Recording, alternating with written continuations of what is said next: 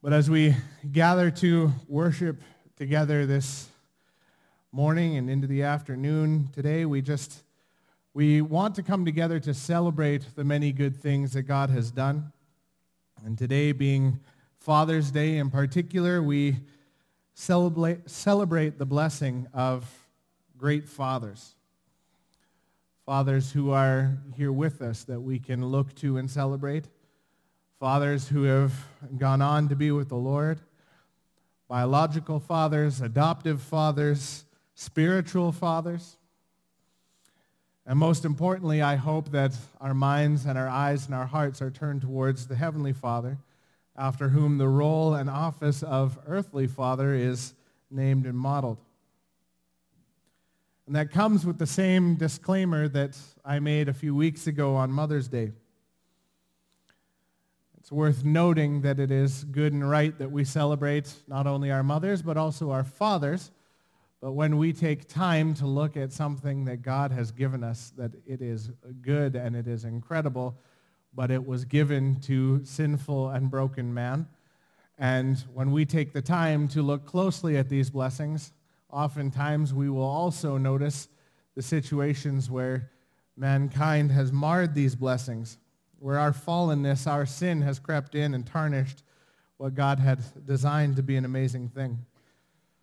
So as we celebrate Father's Day together, we also recognize that we need to grieve with one another where there is reason to grieve, where maybe fathers have passed away or maybe fathers have not lived to the standard that fatherhood is given in Scripture. And we celebrate when there's reason to celebrate, when we have had good and godly fathers, both of biological nature and men from the church who have stepped in and acted as fathers where maybe fathers weren't present. Given the incredible growth of fatherlessness in our society, I think it's more important than ever for us to engage with this and to do so both in celebration as well as to acknowledge our concern. When I was thinking about this Father's Day message, I decided to take a brief look at Canada's census data from 2021, which was the most recent that was available. And probably unsurprisingly to most of us, the numbers were not exactly encouraging. I saw a news article this week that Canada just passed the 40 million milestone. Our country now has 40 million people in it.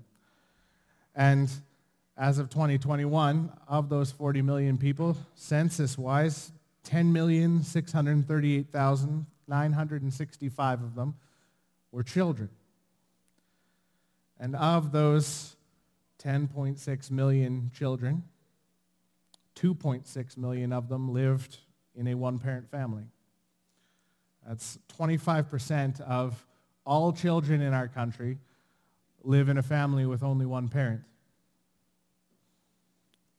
And of those families, 77% of them were families where the single parent was a woman.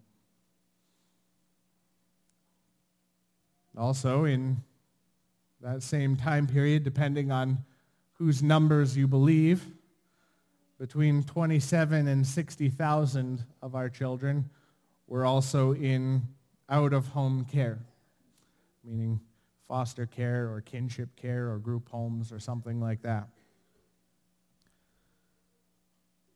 But to recognize that 25% of the children in our country are living without one of their parents. 77% of those living without a father. That affects everything about their lives. The stats you can find just about anywhere. It affects their financial stability in the future, incarceration rates, education rates, and so much more. So we as a church need to be ready to celebrate and to equip our men who are fathers and who will become fathers. We as a church need to be willing to support and equip and care for our families. And we need to do everything we can to care for our children, particularly the ones who are living without their parents. And as we do so, we're going to take a look at a man of faith. Just as we did on Mother's Day, we looked at the bio of Ruth Piper, the mom of John Piper. Today we're going to look at another important man of faith. I believe he's back up here behind me, George Muller. I'm going to read you a story from Muller's life, and you'll likely remember it, and you'll put it together with this name and this face behind me. Living in an English orphanage with over 300 children at this point. Taken from Muller's own autobiography. One morning, all the plates and cups and bowls on the table were empty. There was no food in the larder and no money to buy food. The children were standing, waiting for their morning meal. And Mr. Muller said, "Children, you know we must be in time for school." Then lifting up his hands, he prayed, "Dear Father, we thank thee for what thou art going to give us to eat." At that moment, there was a knock at the door. The baker stood there and said, "I couldn't sleep last night. Somehow I felt you didn't have bread for breakfast, and the Lord wanted me to send you some. So I got up at 2 a.m. and baked some fresh bread and have brought it." Mr. Muller thanked the baker, and no sooner had the baker left when there was a second knock at the door. It was the milkman. He announced that his milk cart had broken down right in front of the orphanage, and he would like to give the children his cans of fresh milk so he could empty his wagon that he might repair it. Many of us have heard that story somewhere along the way, and this morning we will hear more about this man who is greater than this one anecdote. This was a man who had incredible faithfulness in his God's ability to care and provide. This is a man who was a man known for his life of prayer. It is said that when Mr. Muller passed in his home, the floorboards next to his bed actually had grooves in them from where he would go down to his knees in prayer many times a day. I don't know about you, but that is of great conviction and encouragement to me. And before we get too far into Mr. Muller's life, I wanted to again acknowledge why we do these biographies on Mother's Day and Father's Day. And when I think about this, the first thing that comes to mind is Hebrews chapter 12, which the author says, "Therefore, since we are surrounded by so great a cloud of witnesses, let us also lay aside every weight and sin which clings so closely. And let us run with endurance the race that is set before us, looking to Jesus, the founder and perfecter of our faith, who for the joy that was set before him endured the cross, despising the shame, and is seated at the right hand of the throne of God." One of the most important genres of literature that we as God's people can take the time to be in, besides Scripture, and Muller had very much to say throughout his autobiographies of the dangers of placing even good Christian reading ahead of the reading of Scripture. He was very clear that often we can get caught in that trap. But if we are spending time in the Word, the other thing that we should definitely be taking some time to do is to read and acknowledge accounts of great men and women of faith who have come before us. Because Hebrews chapter 12 talks about this great cloud of witnesses and how they allow us to lay aside every weight and the sin that clings to us. This is not because Mr. Muller today is doing something that would allow us to do what God has called us to do. It is because we have great examples of the faith that have been handed down to us that might be encouragements to us, might convict us of where we have failed to do such things, and that we might grow in our own faith.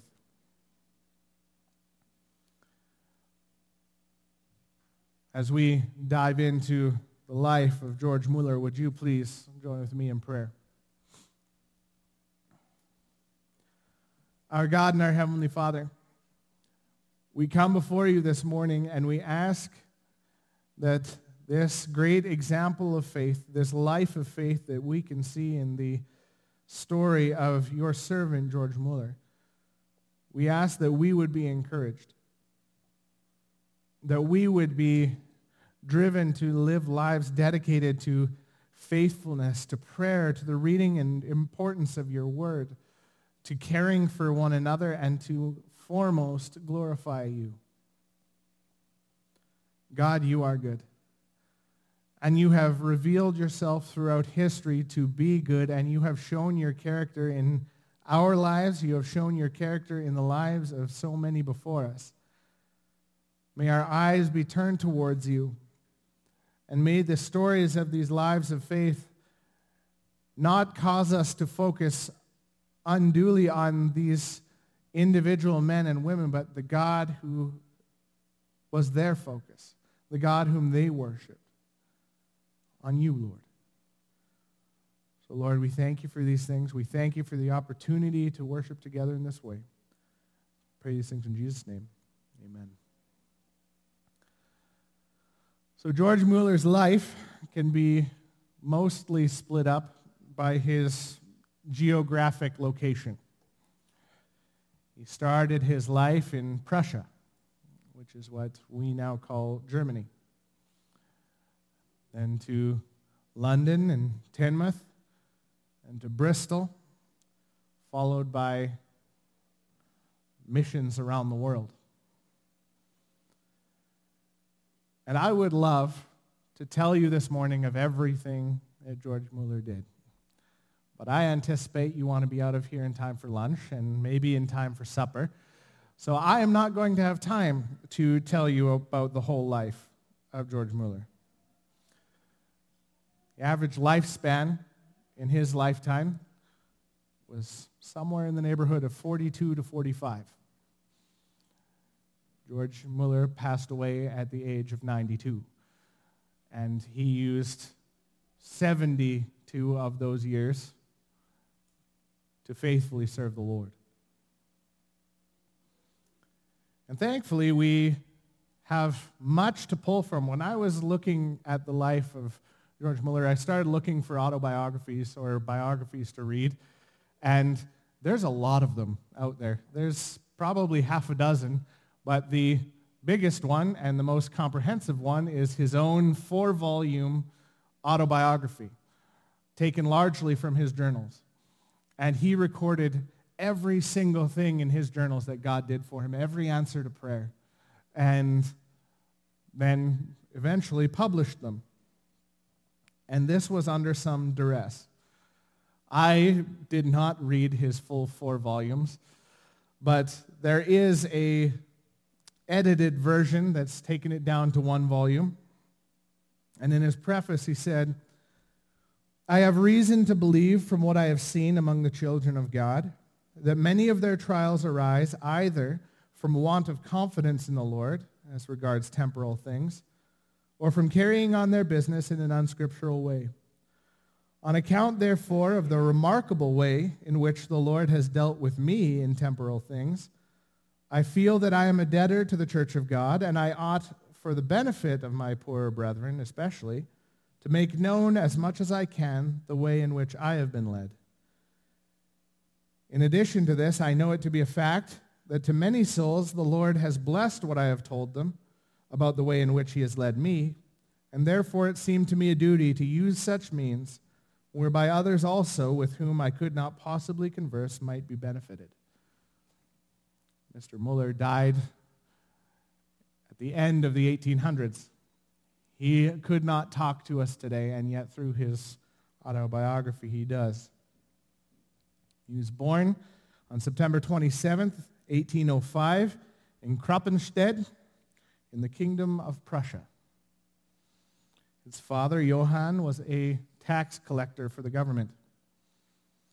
And when we think of these great men of faith, when we hear, as we will, of their incredible accomplishments for God's kingdom and their incredible life of faith in the Lord, sometimes we might be tempted to think they've lived a life that was kind of more or less uniformly godly, or at least mostly so. And yet this could not be further from the truth for George Muller. Until the age of 20, he was just about as sinful as they come. As a young man, he was a liar, he was a fraudster, he was a thief. He was trained by his father to handle money, and he did so in the most unscrupulous of ways. He defrauded his friends, he defrauded his family, and many of his acquaintances of their own money for his own personal gain. And he was greatly taken with drunkenness and gambling. On the night when his mother died, this is what Muller had to say. I was 14 years old when my mother was suddenly removed. The night she was dying, I, not knowing of her illness, was playing at cards until 2 a.m. And on the next day, being the Lord's Day, I went with some of my companions in sin to a tavern, and we went about the streets half intoxicated. The life of a great and godly man. Another one of the culminating moments of his wicked earlier life, he spent 5 weeks in prison for attempting to skip out on the bill of a fancy hotel that he stayed in with no intention of paying. The second hotel in as many periods of time. He went from one hotel, managed to get away from that one, tried to stay at another one, and got caught, and then spent 5 weeks in prison until his dad was able to find out about this and send the money to get him out of prison. And on top of the lying and the theft and fraud and drunkenness and his generally ungodly lifestyle, he also became, at his father's urging, a tremendous religious hypocrite. He says, between 10 and 11 years of age, I was sent to Halberstadt to the Cathedral Classical School, there to be prepared for the university. For my father's desire was that I should become a clergyman. Not, indeed, that I might serve God, but that I might have a comfortable living. And later in life, after his conversion, George told his father of his desire to become a missionary. And rather than responding in an excitement, the response from his father was this: my father was greatly displeased and particularly reproached me, saying that he had expended so much money on my education in hope that he might comfortably spend his last days with me in a parsonage, and that he now saw all these prospects come to nothing. He was angry and told me he would no longer consider me as his son. On initial examination, this does not paint the picture of a theologian who would be so well loved still some 200 years later, at least not one who would be as influential as he is. And yet, as we go on, I hope that Muller's prayers would be answered. He said the reason why he spoke so much about the sins of his earlier life, and he was hesitant to do so, not because of wanting to maintain his own reputation, but he did not want to make much of his weaknesses except to make much of Christ. And make much of Christ he did. While attending Halle University, legally, Muller, attending that university and being enrolled in their divinity program, he was legally allowed in that time to preach in the church. But this was a man who was as far from God as they come, who was now allowed to preach. And this was far too common. His university, he says, was frequented by 1,260 students, 900 of whom studied divinity, all 900 of whom were allowed to preach in the church. And he says, although I believe not 9 of them feared the Lord. I hate to think it, but I think there's many within even our own universities that fall in the same situations. But God grasped hold of this George Muller. And it happened in one particular glorious moment. One Saturday afternoon in the middle of November of 1825, he had taken a walk with his friend Beta. Him and Beta went for a walk, and they were talking, and they were regular partners in sinful activity, drinking and gambling and whatever it might be. But he told Muller that he had a habit of, on Saturday evenings, going to the house of a Christian. And there was a meeting that was held in that house. It wasn't an official church meeting. It was a brethren meeting. And on further inquiry, Beta told Muller that they read the Bible, they sang, and they prayed, and then they read a printed sermon. For there was no preaching allowed unless there was an ordained clergyman present. So they had to read a printed sermon. Muller decided to go. Some say that he decided to go just to go and make fun of these Christians. But when he entered this house, he apologized for his state, knowing he was a sinful man. And these were the words he was welcomed with. "Come as often as you please. House and heart are open to you." And during his time there that night, hearing prayers earnestly prayed, he'd never seen a person go to their knees in prayer before. Hearing the word earnestly read and the reading of this sermon, he marked this moment as the moment when he had been saved, when a work of grace had begun in him and he had his life entirely changed. He was not saved that he would sin no more, nor would he cease to struggle with temptation, but these things no longer had mastery over him. Soon afterwards, he gained an interest in missionary work, and he found himself applying through a miraculous series of events. He applies and gets accepted into the Continental Society in England to train as a missionary to the Jews. And I would encourage you, if you can, look up Muller's biography, because the story of how he got in there is quite compelling. But he is accepted, and he has to travel to England for training. Originally, he goes to London, and he gets terribly ill in London. His sinful lifestyle throughout his life had left him quite often ill with bleeding in the stomach. So he got to London. He got terribly sick again, so he was moved for his health to the seaside town of Teignmouth. And here he became convicted of 3 theological distinctives that became defining of his ministry. First and foremost, he became totally convinced that the Word of God alone was and is the standard of judgment of spiritual things. He came from a state church where the Scriptures were important, but they were not of this level of importance. He also became convinced of the doctrine of election, that God had, as he says in his Scriptures, had chosen his people. And he also became convinced of believers' baptism. The exchange that led to him becoming convinced of believers' baptism is probably one of my favorite things that I read in his biography as far as entertainment value goes. But to sum it up, he had a sister that had been baptized by immersion as a believer, and then another one who was considering how she ought to be baptized. And they asked Muller's opinion, and he said that he had been baptized as a child, so yes, that counts, and that's good enough. And the one sister who had been baptized turned to him and asked, "Have you ever read Scriptures and prayed with reference to this subject?" To which he answered, "No."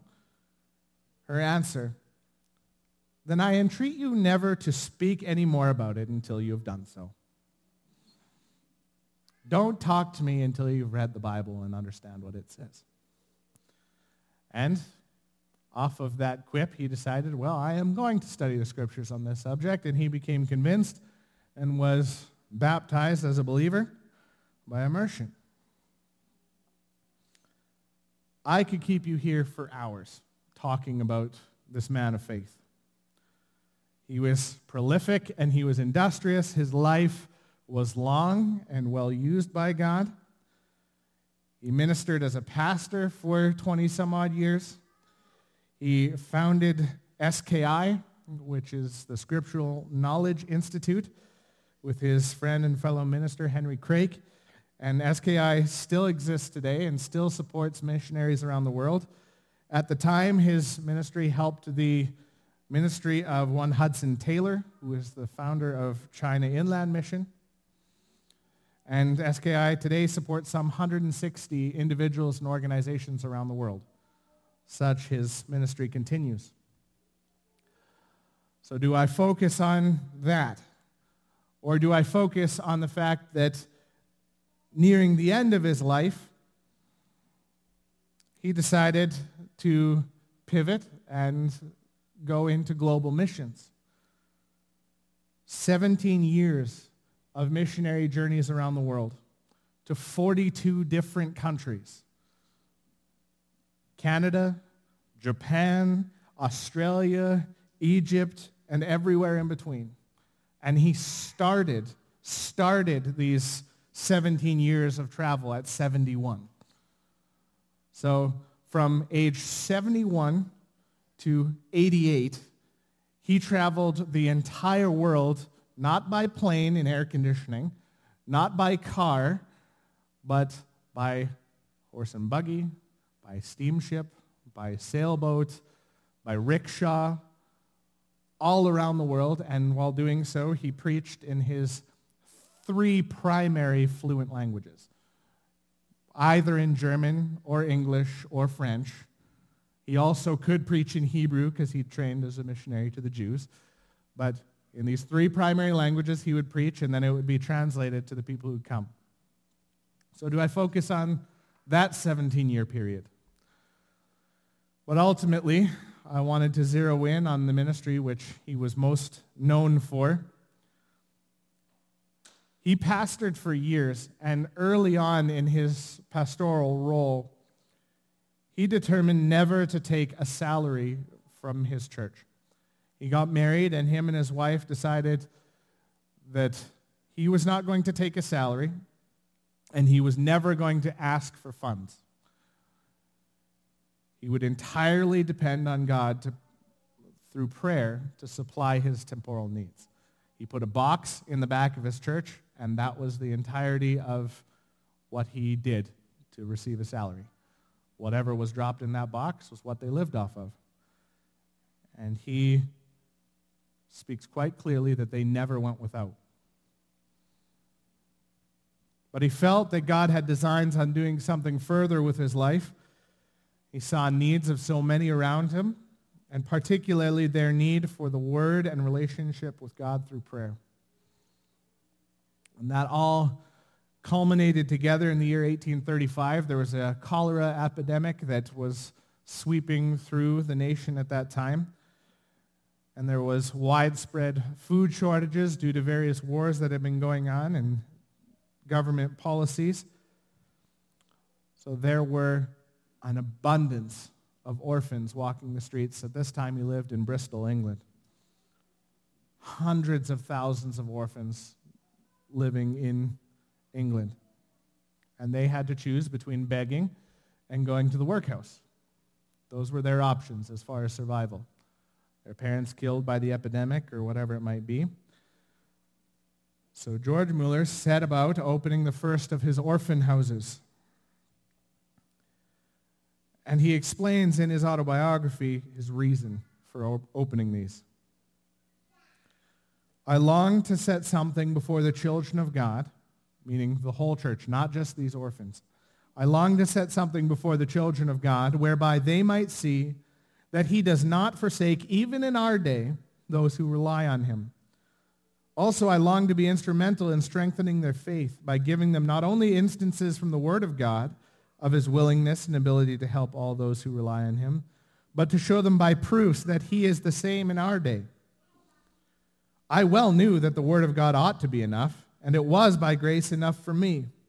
But still I considered that I ought to lend a helping hand to my brethren If by any means, by this visible proof of the unchangeable faithfulness of the Lord, I may strengthen their hands in God. I judge myself bound to be the servant of the church of God in the particular point on which I had obtained mercy, namely in being able to take God at his word and to rely upon it. All these exercises of my soul were used by God to awaken in my heart the desire of setting before the church at large and before the world a proof that he has not in the least changed. And this seemed to me best done by the establishing of an orphan house. It needed to be something which could be seen even by the natural eye. Now, if I, a poor man, simply by prayer and faith, obtained without asking any individual the means for establishing and carrying on an orphan house, there would be something which, with the Lord's blessing, might be instrumental in strengthening the faith of the children of God, besides being a testimony to the consciences of the unconverted of the reality of the things of God. This then was the primary reason for establishing the orphan house. I certainly did from my heart desire to be used by God to benefit the bodies of poor children, bereaved of both parents, and seek in other respects, with the help of God, to do them good for this life. I also particularly long to be used by God in getting the dear orphans trained up in the fear of God. But still the first and primary object of the work was and still is that God might be magnified by the fact that the orphans under my care are provided with all they need only by prayer and faith, without any one being asked by me or my fellow laborers, whereby it may be seen that God is faithful still and hears prayer still. And so the process began. Muller laid out his plan and asked for nothing. He didn't start a big funding campaign. He made plans. And he never took on, in his whole life, 1 cent of debt from his conversion onwards. And yet by prayer, the donations began to roll in. And Muller opened his first orphan house the next year in 1836. This was in his own home, and it accommodated 30 orphan girls. That one home soon became 4 homes on one street, totaling 120 orphans of all ages. And as you can imagine, this eventually led to complaints from the neighbors. 120 rowdy, shabby orphans living on your street might get a little bit much some days, especially if you are not of the same mind. So in typical style, Muller began praying for God's leading and became convinced to buy new land outside of town. And again, asking for no money, he, with the Lord's help, began to pursue this. And in stages, land was purchased, and 5 humongous buildings were built over the next 20 years. 5 buildings that at their peak housed some 2,000 orphan children, with room to play in, room to learn, fields to be worked by the older boys, the whole thing. All of these children were taught life skills and academics. And this training was so thorough that he was accused by many in his city of robbing the factories, mills, and mines of their labor. He was accused of raising orphans above their station. Boys were kept at the orphanage until they were 14, at which time they were placed in an apprenticeship program where they could then go on into trades. And girls were kept until they were 17. And most importantly, each one of these children were taught to know the Lord. They were all taught the Scriptures, and when they left, it is said that Muller personally would greet each one of them and put a Bible in one hand and a half-crown coin in the other hand and said, "Your hand with the Bible should never be empty." Muller did have children of his own, although only one, a daughter Lydia, survived infancy. But through these homes, George Muller became something of a father to 18,000 children that were provided for and raised in these orphan homes during their lifetime. And all the while, his goal remained the same. His primary goal never became the orphans, never became the work that he was doing, and his work got major attention. One of his big proponents in those days was the great writer Charles Dickens. He became a huge fan of Muller's and started to be a proponent of his work as well, but he was never wrapped up in that. He wanted to provide for these children, but primarily he wanted to demonstrate to everyone who would dare look or listen the power of prayer and the Word of God to provide for his people. That God was as powerful in their day as he had ever been. That people would see God to be faithful, just as he himself had seen God to be faithful throughout his years.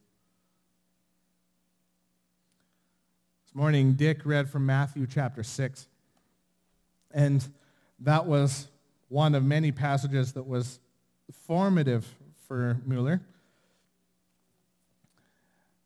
Matthew chapter 6, verse 33. Many of you will know it well.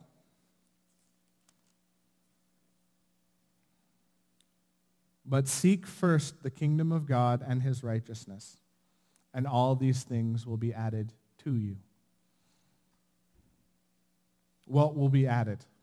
Throughout Matthew 6, we have food, drink, clothing, all of these things, the care of the body.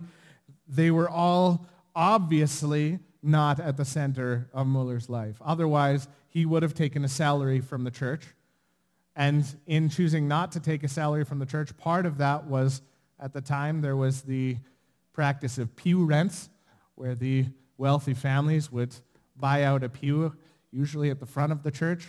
Wouldn't work so well here, but maybe if we're going to bring that in here, we'll rent out the back pews to the wealthy families. But he got rid of the pew rents in his church because he saw the commands of scriptures that there be no favoritism amongst the people. So he got rid of those and said, I am not going to take a penny except what comes by prayer and comes unasked for. No, Muller's eyes were on the prize, as it were, on the kingdom of God and his righteousness. So much so that even the well-being of orphans was a secondary thing. And I think that's something that we most definitely should be learning from. He knew that if he sought God wholeheartedly and without any hesitation, without anything held back, without any safety net to catch him, if he pursued God, then even the ones in his care, his own family or the orphans that he looked after, that these too would find themselves cared for. What would it look like in our society for the some 11 million children in Canada if their parents, and particularly, looking this morning, particularly their fathers as they lead their homes, would truly seek first the kingdom of God above everything else? Not the kingdom of their own family. Not the kingdom of self-fulfillment. Not the kingdom of sports games. Not the kingdom of the Canadian dream. But God's kingdom and his righteousness first and foremost by a mile. Sometimes we feel like if we wholeheartedly serve God, then what's going to be left over for our families?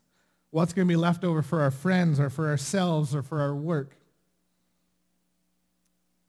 But Matthew 6 tells us that if we are faithful to God in all things, even in all of those areas, if we make God to come first, then all of the rest of those things will find their right position and priority. If I focus wholeheartedly on God, God is faithful to care for me. God is faithful to care for my family. God is faithful to care for my needs. God is faithful to care for my enjoyment of life. Although that enjoyment of life might look significantly different if our focus is entirely on God. I think we, like Muller, would find ourselves willing to carry out into our lives whatever we should find in the Scriptures. And this would be a very good thing.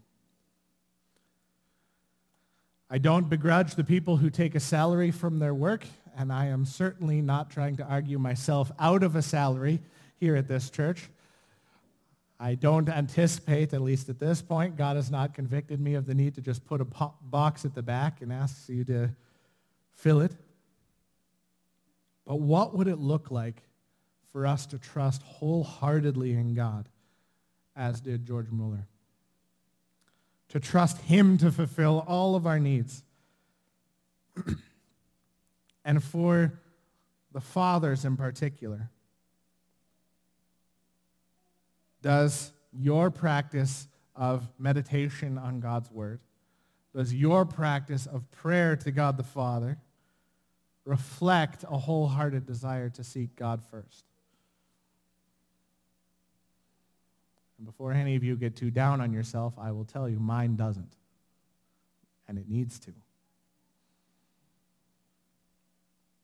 And if it does, then God is faithful to provide. One last thing that I found interesting is that Muller very easily could have been one of the early prosperity gospel guys. He very easily could have been driving himself the fanciest horse and buggy he could have gotten, because the story is that throughout, and Muller was absolutely meticulous about recording every tiny donation that came in. And his donations add up to a sum of £1.5 million British pounds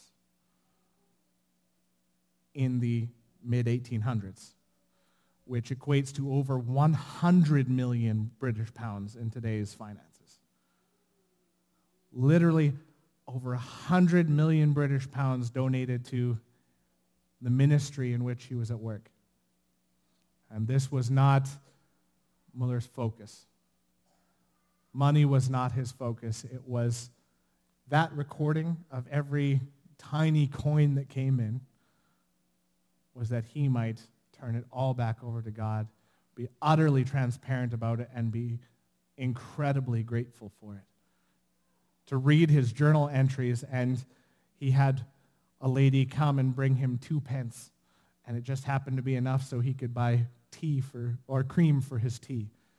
And just the gratitude and the prayer that came out in that little journal note.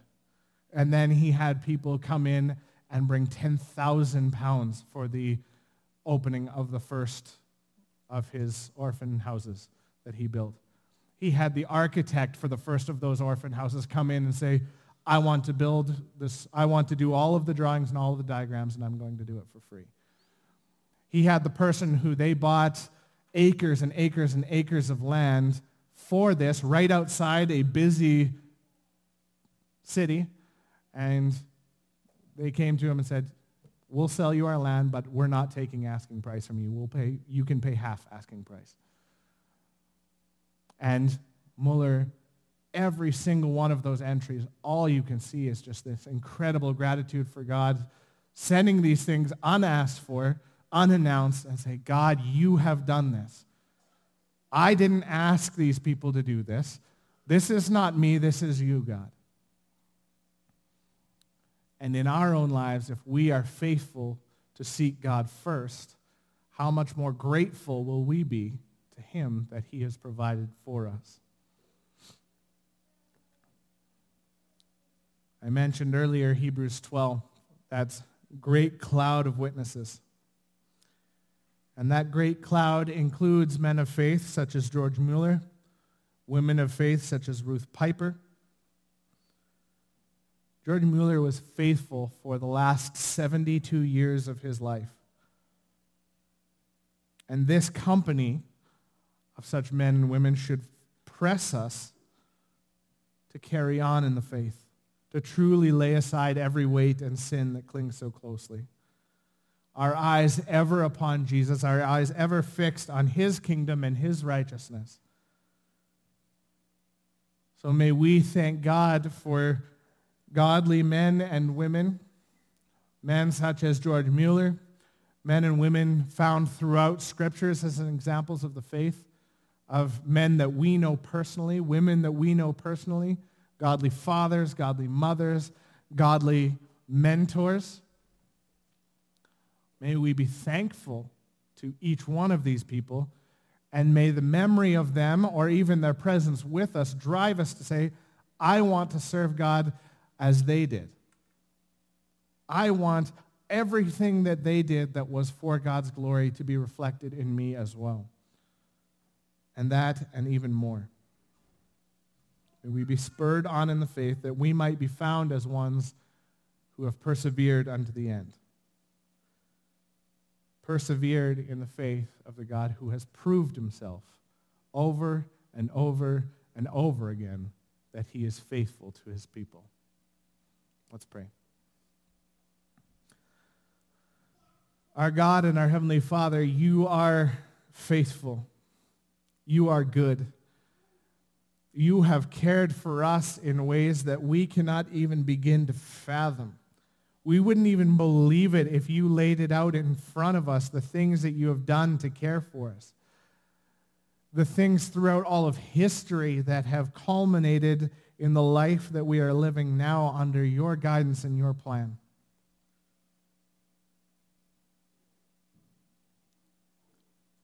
Lord, we ask that you would inspire in our hearts, as you did in the life of George Muller,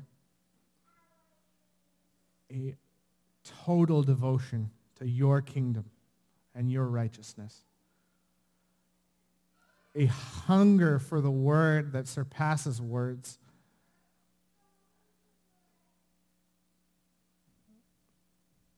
A desire to come before you and to commune with you in prayer that surpasses our own desire for any of the other temporal things that we can so easily get distracted by. Lord, may the excuses that we make of why we don't have time to spend time in the Word turn to ashes in our mouth. May the excuses that we make for why we don't spend time in prayer be bitter for us to say, for we know that we have time for the Word. We know that we have time for prayer, and we know that if we don't have time for those things, that the Word and prayer are not the things that should be cut out. So, Lord, we confess that we have not been in your word or in prayer as much as we should have been. And, Lord, if we take the time to pray and to be in your word and to give you all honor and glory, we ask that you would show us your faithfulness. That you would use that time in our lives, and you would show us that sacrificing that time to spend with you is the absolute best thing we could do with our time. And Lord, we commit the families in our church to you. We commit each one who is a family member, biological or adoptive, or simply just a friend of the family who has acted as a mentor or a leader in the faith. Continue to use them to strengthen and equip our children. And may we be dedicated to you and your righteousness, to your word and to prayer, not for our own glory, not for our own good, not even for the good of those around us, but for you. Lord, we commit these things. We commit each one here and each one who would hear this message into your care, asking that you would continue to prove yourself faithful even in our day. Praise things in Jesus' name. Amen.